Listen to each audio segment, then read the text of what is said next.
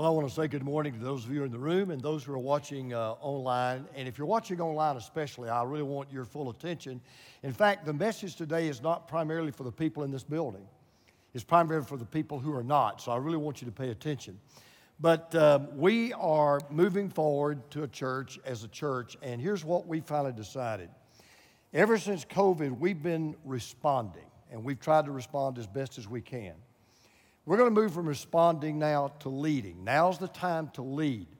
And we're determined we're going to do everything we can to re-engage our people to come to church in person. We need your help and your help out there to reach our community for Jesus and for us to be the church that God wants us to be. And so to begin to really build what we need to build, we're going to be going back to 2 worship services on September the 12th. We'll have a 9:15 service. We'll have an 11 o'clock service. Okay, we're providing that option. Now, I want you to put down on your calendar September the 12th. We'll still be in one service, but I want you to put down September the 12th. Okay, this is very, very important. I've got a very special message that I'm preaching about the future of our church and who we are and where we're going. And I need you to put that on your calendar. Now, your ticket to get in to September the 19th, got to have a ticket. Your ticket is somebody. You got to bring somebody with you on September the 19th. I'm praying it's going to be one of the biggest, best days we've had since this whole COVID mess. So I hope you'll help me in doing that. Now, with that said, I'm going to be looking a lot into the camera today because, again, I'm not primarily talking to people in the room. I'm primarily talking to people who are on Zoom. And one of the top questions I get as a pastor, especially from someone who's been diagnosed with a terminal illness or someone who's very close to death or someone who just lost a loved one in death, it's about heaven. And the questions are like this. So what is heaven like? And a big one is, so will we know our loved ones in heaven? Will we know each other in heaven? Of course, another big one is, what will we be doing in heaven? And I really thought about, it's amazing how I'm starting off my message this way. Some of you may have heard, but Coach Bobby Bowden went to be with the Lord this morning, and we've had Coach Bowden in our church here, had him in my former church. I'm really sweet friends with the Bowden family. He's in heaven today. And Scripture is very plain. First of all, yes, we will know each other in heaven. As a matter of fact, we'll have perfect knowledge. We will know people we've never met. We'll know Paul when we see Paul. We'll know Peter. We'll know James. We'll know John. We'll know some of the great people that we've heard about that we've never met before. But the flip side of that is, the Bible really doesn't go into a lot of great detail into what heaven is like and all that we're going to be doing in heaven. The one thing I do know is we can't even imagine how great heaven is going to be. The Bible is very clear. God says, your mind cannot conceive. Your heart cannot even envision the great things in store for those who love me. Now, I do know some things we're not going to be doing. We are not going to be sitting on a cloud, playing a harp, drinking lemonade. That's not what heaven is going to be. I do know 2 things we're going to do in heaven. We're going to worship and we're going to work. But now, let me again tell you some things that we're not going to do in heaven. Ready? I'm looking into the camera. Listen to me carefully. You're not going to Zoom heaven. You don't live stream heaven. You're not going to need a TV, a computer, a cell phone, or a tablet to experience heaven. We're going to be in heaven together forever. You might say it is a family reunion that never ends. You'll never have to leave to go home when you get to heaven because you'll be home. You won't go to heaven when you just don't have any other place to go or nothing else to do, or it's a rainy day so you can't go to the lake. When you go to heaven, you will be in heaven. You don't go to heaven when you feel like going. You don't go to heaven when it's convenient to go. We will all be together forever. Now, having said that, I want to say this. The truth is, if you are a true believer in Jesus and you are a follower of Jesus, you don't have to go to heaven. You want to go to heaven. That's the desire of your heart. You want to be there. You don't have to be together with other believers. You want to be together with other believers. Now, if you're watching me right now, you're Zooming, you're in your PJs, you're drinking your coffee, having your time, and you say, man, I've really enjoyed this kind of post-COVID thing, I want you to listen to this next statement. What is true of heaven is true of the church. What is true of heaven is true of the church. In a real sense, church is meant to be heaven on earth. Because one of the major reasons why we have church and do church and ought to be in church and come to church is because what we're really doing in a real sense is a dress rehearsal for heaven. Because in heaven, we're going to worship. In heaven, we're going to serve. Even in heaven, we're still going to be discipled because we will never learn everything we can learn about God. Now, having said all of that, I'm hoping and praying you haven't already shut me off right now. If you're still watching, I want to make another statement, as powerful as I can make it and as bluntly as I can say it. If you have no desire to be involved in a local church with a body of believers at least one day a week, what makes you think you're going to enjoy being with those believers in eternity forever? Makes no sense to me. I don't need to be in church. I can worship God on my own. I'm enjoying this COVID deal. I like not having to go to church. I like not having to get up. I like not having to get my kids ready to go to church. Well, if that is such a burden to you now, why do you want to be with us forever in heaven?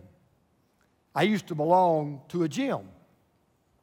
I read an article recently. It was so fascinating. 13 things gyms won't tell you. So if you're a member of a gym, you might like this.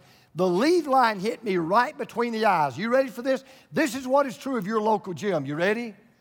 We count on you not to show up. We count on you not to show up. You know why? They went on to explain 50% of people who join a gym and start an exercise regimen quit within 6 months. That's okay with them. Gyms are not designed to handle actual membership because if everybody was a member of the gym, actually showed up on the same day, they'd be in big trouble. You couldn't work out. You couldn't even get in. They couldn't fit you in the door. Now, read my lips. The church is not a gym. God expects you to show up. God expects you to get out of your bed, take your bath, have your coffee, get your kids ready, and be in the house of God with God's people. God the Father expects you to show up. God the Son expects you to show up. God the Holy Spirit expects you to show up. It was Palm Sunday, but because of a sore throat, 5-year-old Connor had to stay home with a babysitter. So when the family got home, they walked in and they were carrying palm branches. And so Connor looked at his older brother and he said, "What are those palm branches for?"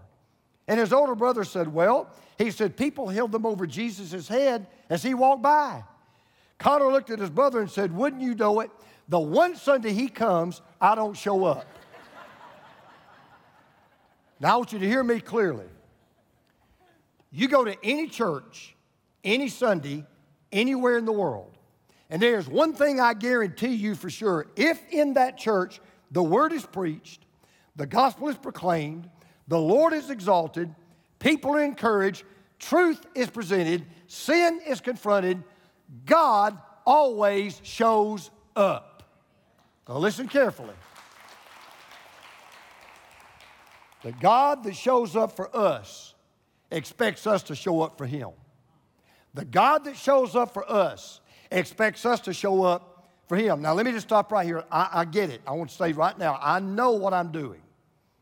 I kind of feel like a kamikaze pilot. Because I know right now I'm facing an uphill battle. I don't know it, I can't prove it, but I guarantee you right now there are people that shut me down already. They don't want to hear it. They don't like what I've said. They're living their comfortable Christianity. They're in their PJs. They've had their coffee. They say, "You know what? We'll just go watch somebody else. We'll just go Zoom somebody else." I realize I'm facing an uphill battle. Because for the first time in America, a majority of Americans, listen to this, Over half of all Americans say they have no religious affiliation whatsoever. According to the Hartford Institute of Religion Institute, while more than 40% of Americans say they go to church, only 20% actually do. That means 4 out of 5 people in your neighborhood are doing what some of you are doing right now. If they're even going to church, they're going to church by Zoom. 3 million church members fall into complete inactivity every year. Between 2010 and 2012, half of all United States churches, listen to this, between 2010 and 2012, half of all churches in the United States didn't add one new member. In 2 years, not a new member. Less people, fewer people are now going to church now more than ever in the history of this country. Now, here's what really gets me. The majority of people in America still claim to be Christians. However, when you look at Christians who are actively in the game, I mean, that means they're engaged in their church. They're what we would call practicing Christians. As opposed to those who, for them, church is no longer an option. It's just one option among many. Now we know that only 3 out of Americans who claim to be Christians are actually practicing Christians. In other words, what they say they believe on Sunday, they actually live out on Monday. But then you've got these Christians, and Christianity for them is just it's just background noise, something they can ignore. They think Christianity is something they basically can take it or they can leave it. There's a name for them. They're called legacy Christians. Legacy Christians are now the largest faith group in America. 3 out of 4 United States adults have some Christian background. 3 out of 4 have some Christian background, but 4 out of 5, their faith is totally inactive. Their faith has no effect on their life whatsoever. A 2012 Pew Research poll asked Americans who said that spirituality and religion were somewhat important in their lives, but they either didn't attend church or attended sporadically. They said, why don't you attend church more often? Why do you ever not go, or you just rarely go, or you just sometimes go? Listen to this. The number one answer given by almost 40% of the people who said they quit going to church was this reason. They just didn't consider attending worship services with other believers important. I couldn't believe it. Then I read a statement by a pastor who I highly respect, who's an author of several books. And his books are absolutely great, great books. I could call his name and 80% of you would know who he is. And he read, this is what a pastor wrote. I'm not making this up. Maybe you've been attending church for years out of a sense of obligation. You show up week after week out of habit or because someone expects you to, but it's actually increasing the distance between you and God. So here is an idea. Stop going to church until you want to go again. Find out why you want to go. Trust Him you truly seek. God will bring the desire back to you. That is not only an unbiblical statement, it is absolutely wrong. You will never solve a spiritual problem you have by quitting church. You will never come within a country mile of getting closer to God if you quit going to church. If going to a true New Testament church, I will be the first one to tell you, yes, there are some churches you ought to saturate with your absence. There are some churches you don't need to go to. They will draw you away from God. But I'm telling you right now, if you go to a true New Testament church, if that church does not draw you closer to God, the problem's not the church, the problem is you.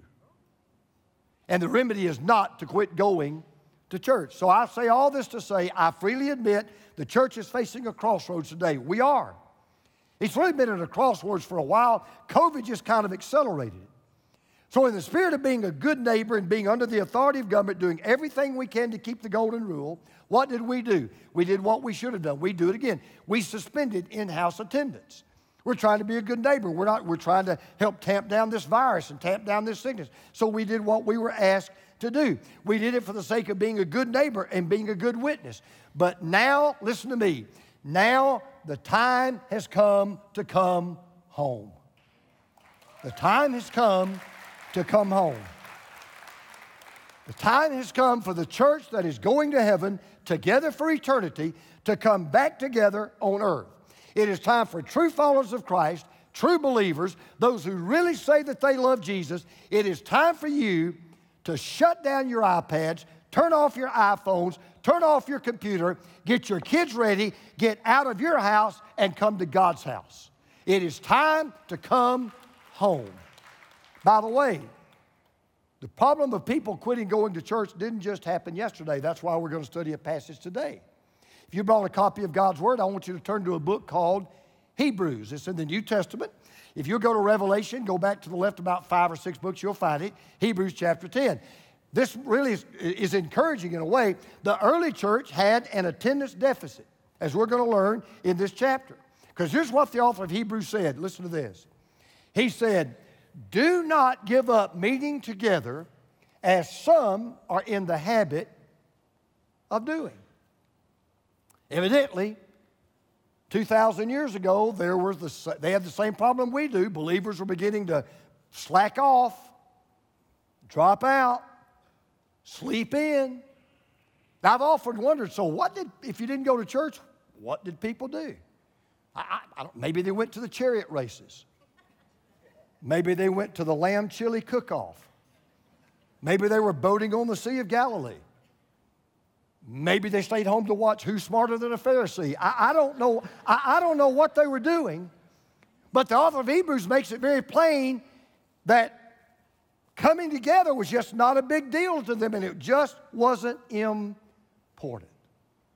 So 3 times in this passage we're going to study, the author of Hebrews uses a 2-word phrase, let us, let us, let us. He's saying, I want to talk to all of us together. I'm talking to you as a whole. He's talking to all of us together.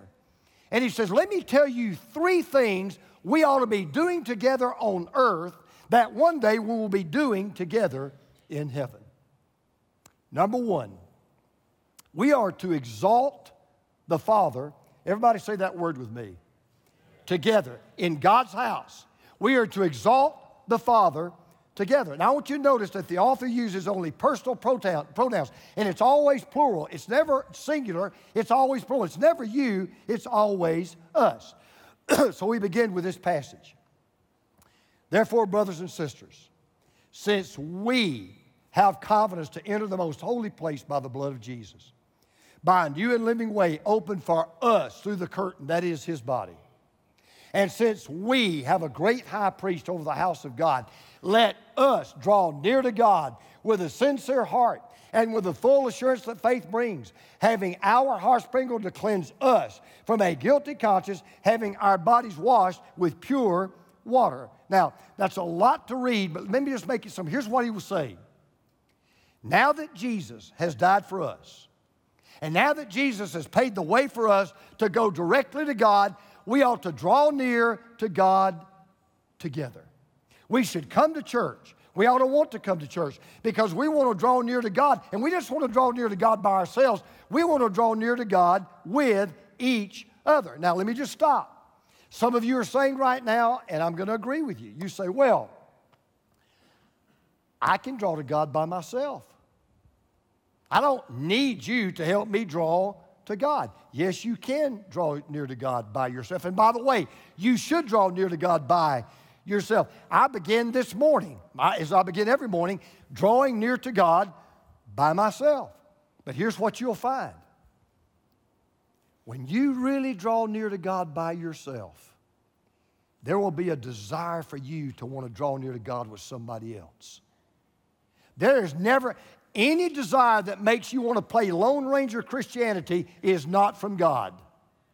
When you draw near to God by yourself, you want to draw near to God with other people. And I'm telling you, because we're in this room and you know it and I know it.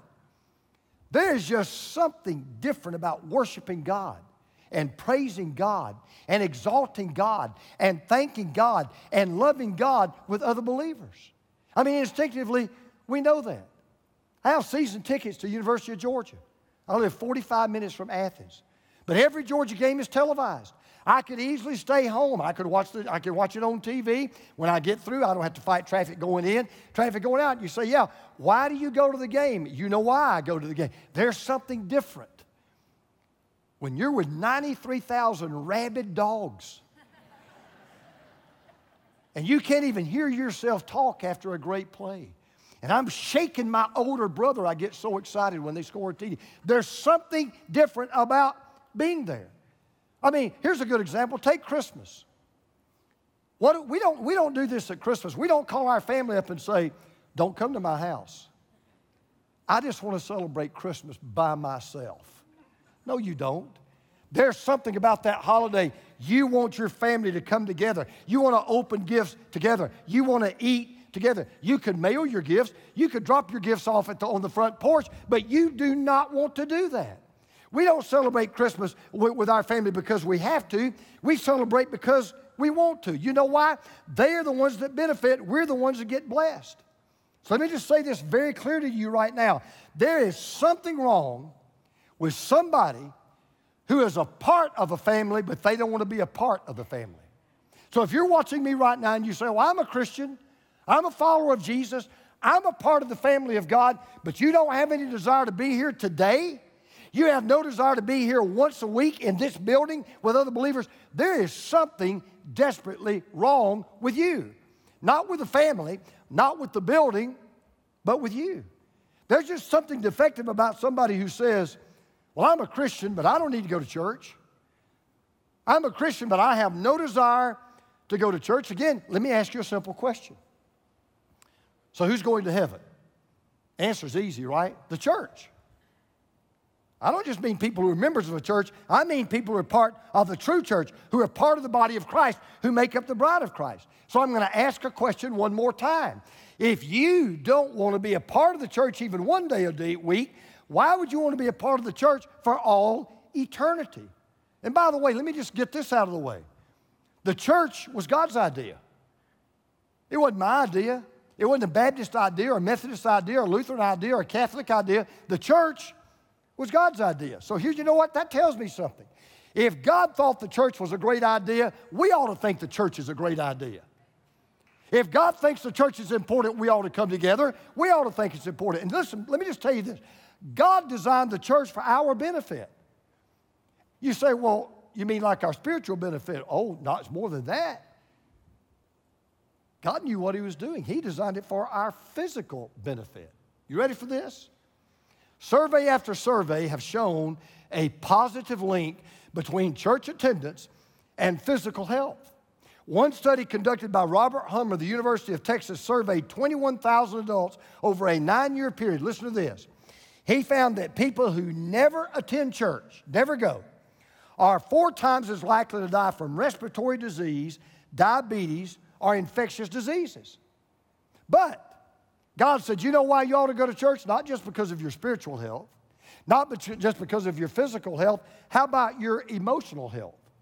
In 2016, Harvard School of Public Health professor Tyler Vander Weely and journalist John Sineff, they wrote a U.S. Today op-ed entitled, Religion May Be a Miracle Drug. Now these guys, I don't know if they're believers or not, but here's what they concluded. If one could conceive of a single elixir to improve the physical and mental health of millions of Americans at no personal cost, what value would our society place on it? Great question. Then they went on to outline the mental, the physical, and the emotional benefits that correlated with going to church. Here's what they found. If you regularly attend a local church, you will reduce your mortality by 20 to 30% over a 15-year period. They went on to find, research success, that all people, this is true of everybody, you regularly attend church, you will be more optimistic, you'll have a lower chance of depression, you'll be less likely to commit suicide, you'll have a greater purpose in life, you'll be less likely to divorce, and you'll be more self-controlled. So yes, we ought to come to church to exalt the Father together, to draw near to God together, to worship God together. But if that's not enough, let me put it to you this way. Come to church, it might save your life. we ought to exalt the Father together. Then he says something else. We are to express our faith together. We're to express our faith together. Now, we see these two words the second time. Those words, let us. Here's what he said. Let us hold unswervingly to the hope we profess, for he who promised is faithful. Now, here's what he's doing. He's talking to the whole church. He's saying, you know what? We ought to express our hope together. We ought to express our faith together. And you see that little word, unswervingly? It's a great word in the Greek language. It literally means staying in the right path, not going off to one side or the other. Why did he use that word? Here's what he was saying. When you come to church, guess what? You don't just come to church for worship, but as you come to church, you witness. Because one of the ways we express our faith in Jesus, and one of the ways we show the world our hope is in Jesus, is by gathering together in church. And when you get up, unlike most of your neighbors, and you go to church, unlike most of your neighbors, what you're saying to your neighbors is, I don't know where your hope is, but I don't put my hope in a plan. I don't put my hope in a politician. I don't put my hope in a political party. I don't put my hope in possessions. I don't put my hope in prosperity. I don't put my hope in personality. I don't put my hope in polls. I put my hope in a person, and his name is Jesus. And every Sunday, when you come to church, you're telling your neighbors loud and clear, this is where my hope. I mean, have you ever thought about what you're saying to your neighbors, to your family, to your friends when you come to church, when you participate in church, when you get involved in church? Let me tell you what you're saying. You are saying to a world full of guilt, in Jesus, there's hope for forgiveness. You're saying to a world full of death, in Jesus, there's hope for eternal life. You're saying to a world full of hurt, in Jesus, there's hope for healing. You're saying to a world full of war and racial strife, in Jesus, there's hope for peace. You're saying to a world full of hatred, in Jesus, there's hope for love. You're saying to a world full of brokenness, in Jesus, there is hope for grace. Every Sunday when you come to church, you are sounding an alarm to your neighbors and to everybody that sees you driving up in our parking lot. This is where my hope is. This is where my hope lies. And by the way, we know, and like a lot of people, our hope will never be disappointed. And our hope will never be fruitless, because listen to what he says in that last verse. For he who promised is faithful. He who promised is faithful. You don't have to answer out loud. If you want to, that's fine. Do you worship a God that's faithful? Do you believe in a God who is faithful? Do you worship a God and serve a God and know a God and love a God that always keeps his word? Say, yes, I do. Then you listen to this. We ought to be faithful to come to the church of God because the God of the church is faithful to us. We ought to be faithful to come to the church of God because the God of the church is faithful to us. And every time we gather together, we are confessing and professing to each other and to the world, our hope is in a risen Lord who is faithful, who will never fail us, who keeps every promise, who fulfills every word, who meets every need, who works out everything for our good and for his glory. And I'm telling you, we're living in a world that needs to see hope, and a world that needs to believe there is hope. Francis Chan, who I love, pointed out something to me I never thought about before. There's a terrifying verse in 1 Timothy where the Apostle Paul was talking about two men who had basically not just given up on the church, they'd given up on the faith. They just basically just rejected the faith. And here's what he said. He said, among them are Hymenaeus. By the way, what kind of a mom would name a kid that? But that's another story. Among them are Hymenaeus and Alexander. Now listen to what he says. Whom I have handed over to Satan to be taught not to blaspheme. Now, if you're like me and you've read that passage before, you have to ask yourself this question. What in the world does it mean to hand somebody over to Satan? What in the world, what is that all about? Well, what he meant was, when you hand somebody over to Satan, you have completely put them outside the church. You have disfellowshipped them from other believers. Now, why did he do that? He was hoping they would be so miserable that they'd repent and come back. And then Francis Chan said this. This shook me to my roots. Listen to this. Are you catching the weight of this? Paul equated removal from the church with being handed over to Satan. It is crazy to me that we live in a time, if you're watching, listen, we're living in a time when people are voluntarily doing this to themselves. No church has placed them outside the fellowship. Instead, they have handed themselves over to Satan. Make no mistake about it. Let's just get it right where it is. Talk is cheap. You can say you believe in Jesus. You can say you trust in Jesus. You can say your hope is in Jesus. But if you do not make yourself a part of the church by attending it, supporting it, loving it, and serving it, what you're saying by your life is you have placed your hope somewhere else and you have placed your faith somewhere else. We are to exalt the Father together. We are to express our faith together. And then here's the last thing. We are to encourage our family together. We're to encourage our family together. Now, for the third time, we see this phrase. Now, watch what he says. And let us consider how we may spur one another on toward love and good deeds. Now, that word consider literally means to look out for or to focus on. In other words, here's what Paul said. You may not like this, but it's true. We're to look out for each other. We're to care for each other. We're to have each other's back. We're to focus on one another. We're to be there for one another. When God sent Jesus, He wasn't thinking about Himself. He was thinking about us. And when Jesus left heaven, He wasn't thinking about Himself. He was thinking about us. I got news for you. The moment you give your life to Christ, and the moment you become a follower of Jesus, you don't just get to think about you anymore. Now you got to think about me. And now you got to think about other believers. And now your focus has to shift. Because as follower of Jesus, we don't have just a responsibility to worship Jesus or witness for Jesus or work for Jesus. Yeah, I ought to do that. But you know what part of my responsibility is? To stimulate you to worship Jesus. And to stimulate you to love Jesus. And to motivate you to serve Jesus. And you know what your job is? Your job's to the person to your right and the person to your left, the person you're sitting behind, the person you're sitting in front of. Your job's to motivate them to follow Jesus, to love Jesus, and to serve Jesus. Listen, Christianity is a team sport. There's a lot of things you won't find in the Bible. One of these days I'm going to preach a message on all the things you can't find in the Bible. It's amazing things people think are in the Bible, but they're not there.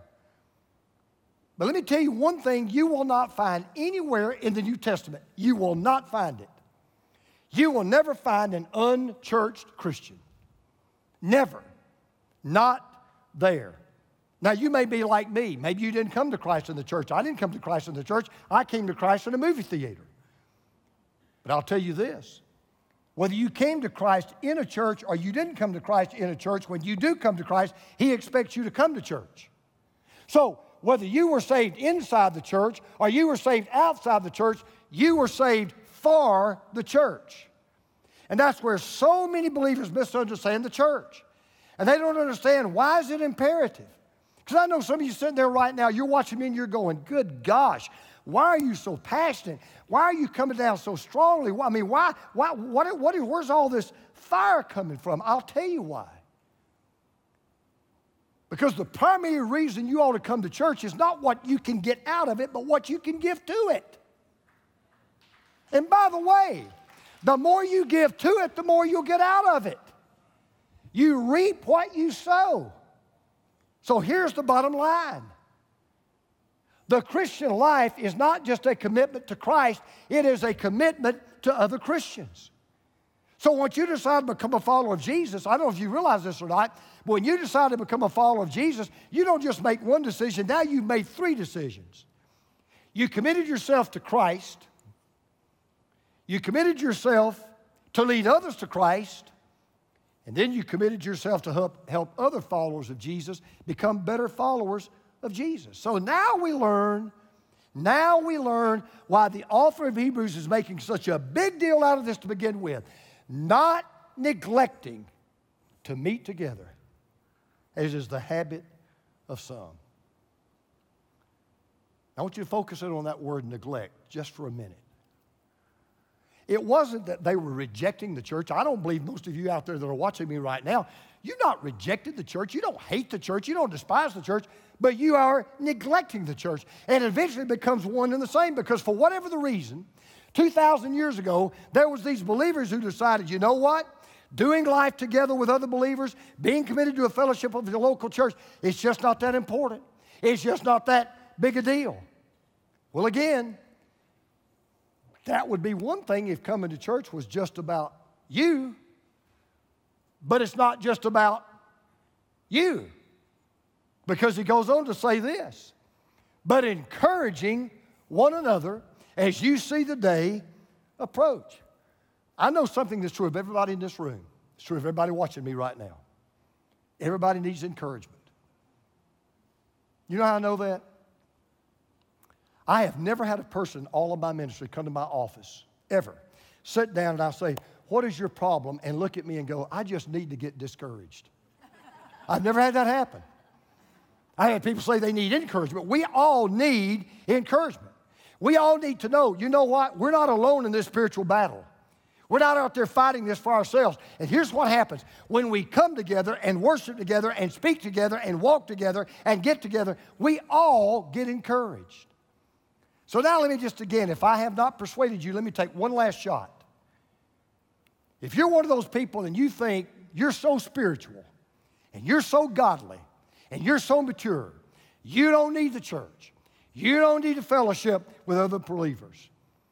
Let me tell you why C.S. Lewis started to come into church after he became a believer. This is really good. This will be worth coming to church for. With all respect to Georgie and the praise team who does a great job, the reason why he started coming to church was not because he loved the songs. He hated it. As a matter of fact, he said they were fifth-rate points put to sixth-rate music. That's what he said. It wasn't because he particularly loved the sermons, because he was such a brilliant intellect, most of the time the preacher was beneath him anyway. He said it wasn't really because he particularly liked the people. Because he said there were times he came to church and he just didn't particularly care to be around the people. But C.S. Lewis said, here's why I went to church. He said because he believed if he didn't, listen to this, if you're watching by Zoom right now, if you're watching on your computer, listen to this. He was afraid he would fall into solitary conceit. Now, what did he mean by solitary conceit? Here's what he meant. I don't like to be around conceited people, and I'm assuming you don't either. Can't stand it. Can I tell you the most conceited person in the world? The most conceited person in the world is not the Hollywood celebrity who thinks they're a big shot. The most conceited person in the world is not the famous person that thinks everybody will want their autograph. The most conceited person in the world is not that rich person who likes to show off everything they have. The most conceited person on this planet is someone who claims to be a follower of Jesus, but they think you think you're so spiritually mature, you can be a Lone Ranger Christian, and you don't need to go to church, and you don't need to give anything to the church. Well, let me just make it plain in a different way. If Jesus loved the church enough to give his life for it, you ought to love the church enough to give your life to it. If that makes you mad, you come up and apologize, I'll forgive you. If Jesus loved the church enough to give his life for it, we ought to love the church enough to give our life to it. So we're going to wrap this up. Here's where we are in America. I talk to young pastors all the time. Man, they're so discouraged. They're so beaten down. What's going to happen? We don't know if our people are going to come back. Let me tell you what's going to happen. I know exactly what's going to happen. In fact, we're finding out right now. We're about to find out who the real followers of Jesus are. We're about to find out who the church really is. We're going to find out who really believes, yes, the church is his body. He is the head. And we're submitted to the head, and we really do love the body. Because if you can go to a restaurant and people are going, and if you can go to a ball game and people are going, and if you can go to office and go to work and people are going, you can go to church. So, I close with this. Kevin DeYoung is a great pastor. He's one of my favorite authors. He said something, and the minute I read it, it was as pointed as a warrior spear and as powerful as an atomic bomb.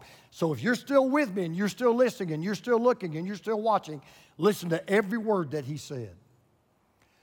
In more than a decade of pastoral ministry, I have never met a Christian who was healthier, more mature, more active in ministry by being apart from the church. But I have found the opposite to be invariably true. The weakest Christians are those least committed to the body. And the less involved you are, the more disconnected those following you will be.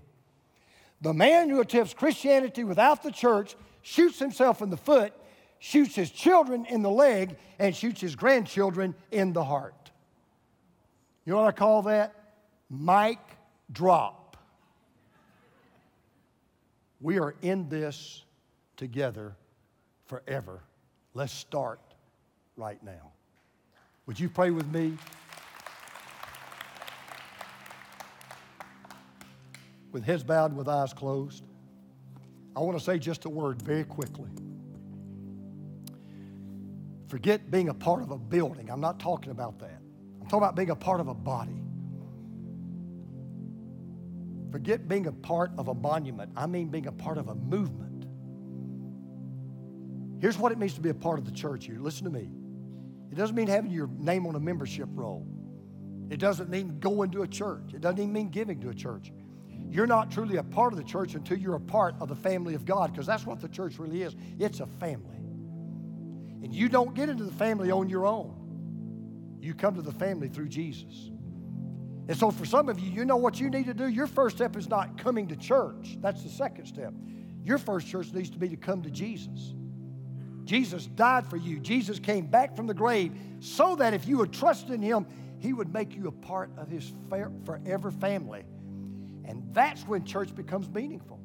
That's when you see why it's such a big deal. That's why you say we ought to always be thankful for the local church, because when you then come to church, you're saying, man, it's a family reunion. It's getting me ready for heaven. This is what I'm going to be doing for eternity. So you've never trusted in Jesus. You've never received him as your Lord and Savior. I'm going to ask you right now, you're in this building. You're watching me right now online. You have never really become a part of God's family. You can be baptized and not be a part of God's family. Go to church and not be a part of God's family. Give money to the church and not be a part of God's family. You only become a part of the family of God when you receive Jesus Christ. So if you'd like to do that right now, would you just say this to him? Lord Jesus, I'm a sinner. I need a Savior. I have a physical family, but I'm not a part of a spiritual family. Today, that changes. I'm coming to you and asking you to become my Savior. I repent and turn away from my sins. I surrender all that I am to all that you are. I trust you as my Savior. I receive you as my Lord. Thank you for hearing my prayer. Thank you for saving me. Thank you for letting me become a part of your family. And the family I'm now a part of for eternity, I'm going to be a part of on earth. And I make that promise to you today. Now, if you're watching online, or you're even in this room, if you made that decision today to trust Jesus Christ as your Lord and Savior, you became a part of God's family, I want you to let us know it. I want you to let us help you begin that next step of really getting engaged in God's family. Here's what I'm going to ask you to do. Right now, you get on your iPad or your phone or your computer, go to crosspointchurch.com/decision, or easy, text Jesus to 678-255-2566. You can do that sitting in this room right now, watching me on by TV or wherever you're watching. Go to that website or text that to that number. That's all you got to do. There will be prompts that will tell you your next step with God. And by the way, this is where the church is getting. It's so important. The very next thing that Jesus wants you to do, once you become a part of his family, you know what the next thing is? Be baptized in a church. because that's the way you profess your faith. That's the way you let people know you have put your hope and your faith and your trust in Jesus. If you made that decision today in this building, I want to encourage you when this service is over, we have a table out in our lobby called Connection Point. I'm going to encourage you, go to that table. Just let somebody know, hey, I made a decision today to follow Jesus. Or by the way, you may be sitting there saying, well, gee, I've never been baptized in a church. Well, you know what? If you're a part of God's family, that's the first thing He expects you to do. I want you to say, yeah, I want to be baptized. If you'll just go out to the table and say, you know, I've been saved, but I need to be biblically baptized, they'll help you get that going. You may say, I've already done that, but you know what? I just kind of been floating around. I'm not connected to any church. You need to get connected here. Then I want you to do the same thing. Go to that table and say, you know what? We've been attending, we've been coming, but we need to get hooked up. We need to get plugged in. We need to get involved. And then, for all of us, who is your one? Who's that one person that doesn't even know they can be a part of the family of God anytime they want to? They just need to know how. This week, let that one be the one you say, I need you to come to church with me September the 12th. That'll be your ticket. That's who your one is. Father, I want to thank you for your word. I want to thank you for the church. I do not love the church because I'm a pastor. I don't go to church because I'm a pastor. I don't believe in the church because I'm a pastor. I love the church. I go to church. I believe in the church because it was your idea. You died for it, and it will be in heaven forever. So thank you for your word. And Lord, do something on September the 12th that maybe some people in this room doesn't even think is possible. And I'm believing you for it. In Jesus' name, amen.